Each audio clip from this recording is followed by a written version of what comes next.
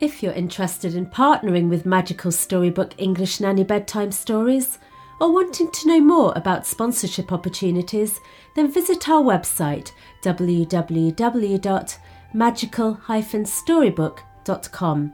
You can also download free read-along books to accompany our fairy tales. Welcome to Magical Storybook, a collection of children's stories from all around the world. The Princess and the Pea. Once upon a time, there was a prince.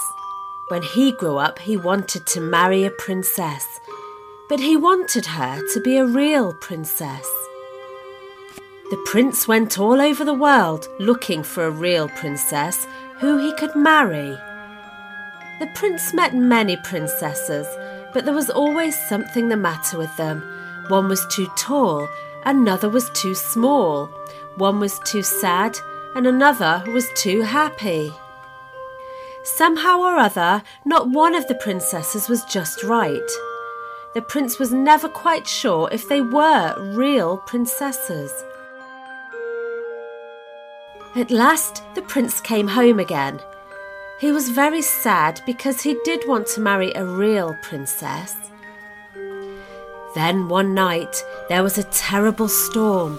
The lightning flashed, the thunder roared, the wind blew, and the rain poured down.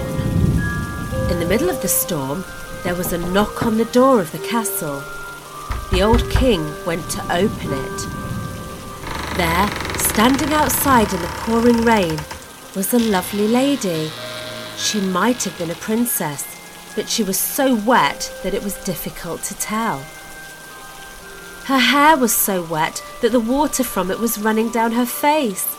Her clothes were so wet that the water was pouring out of them. Her shoes were so wet that the water was running in at the toes and out at the heels. The king led the princess into the castle, out of the wind and the rain. There she stood in a pool of water, and all she could say was, "I am a real princess."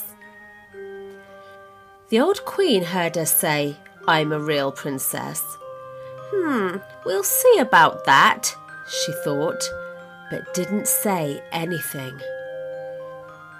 While the princess was being bathed and dried and dressed in dry clothes, the queen went to see about a bedroom for her. The queen had all the bedclothes taken off the bed. Then she put a pea under the mattress. Then more mattresses were put on top until there were 20 mattresses on top of the pea. Then the queen had 20 feather beds piled on top of the 20 mattresses. "Now we shall find out if you're a real princess," said the queen to herself. When the princess was warmed and fed, the queen led her to the bedroom and tucked her into bed. In the morning, the old queen went to see the princess. "How did you sleep, my dear?" she asked her. "Dreadfully," replied the princess. "I hardly slept a wink all night." "What was the matter?" asked the old queen.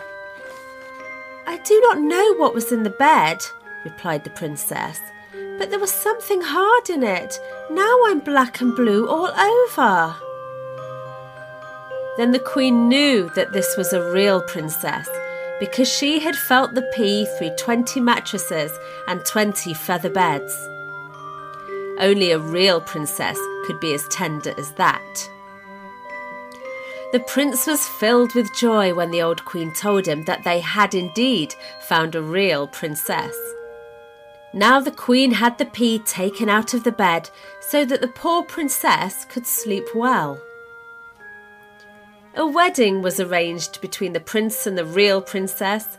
Then there was great joy in the castle. And as for the pea, it was placed in a museum, and it may still be seen there if no one has taken it away.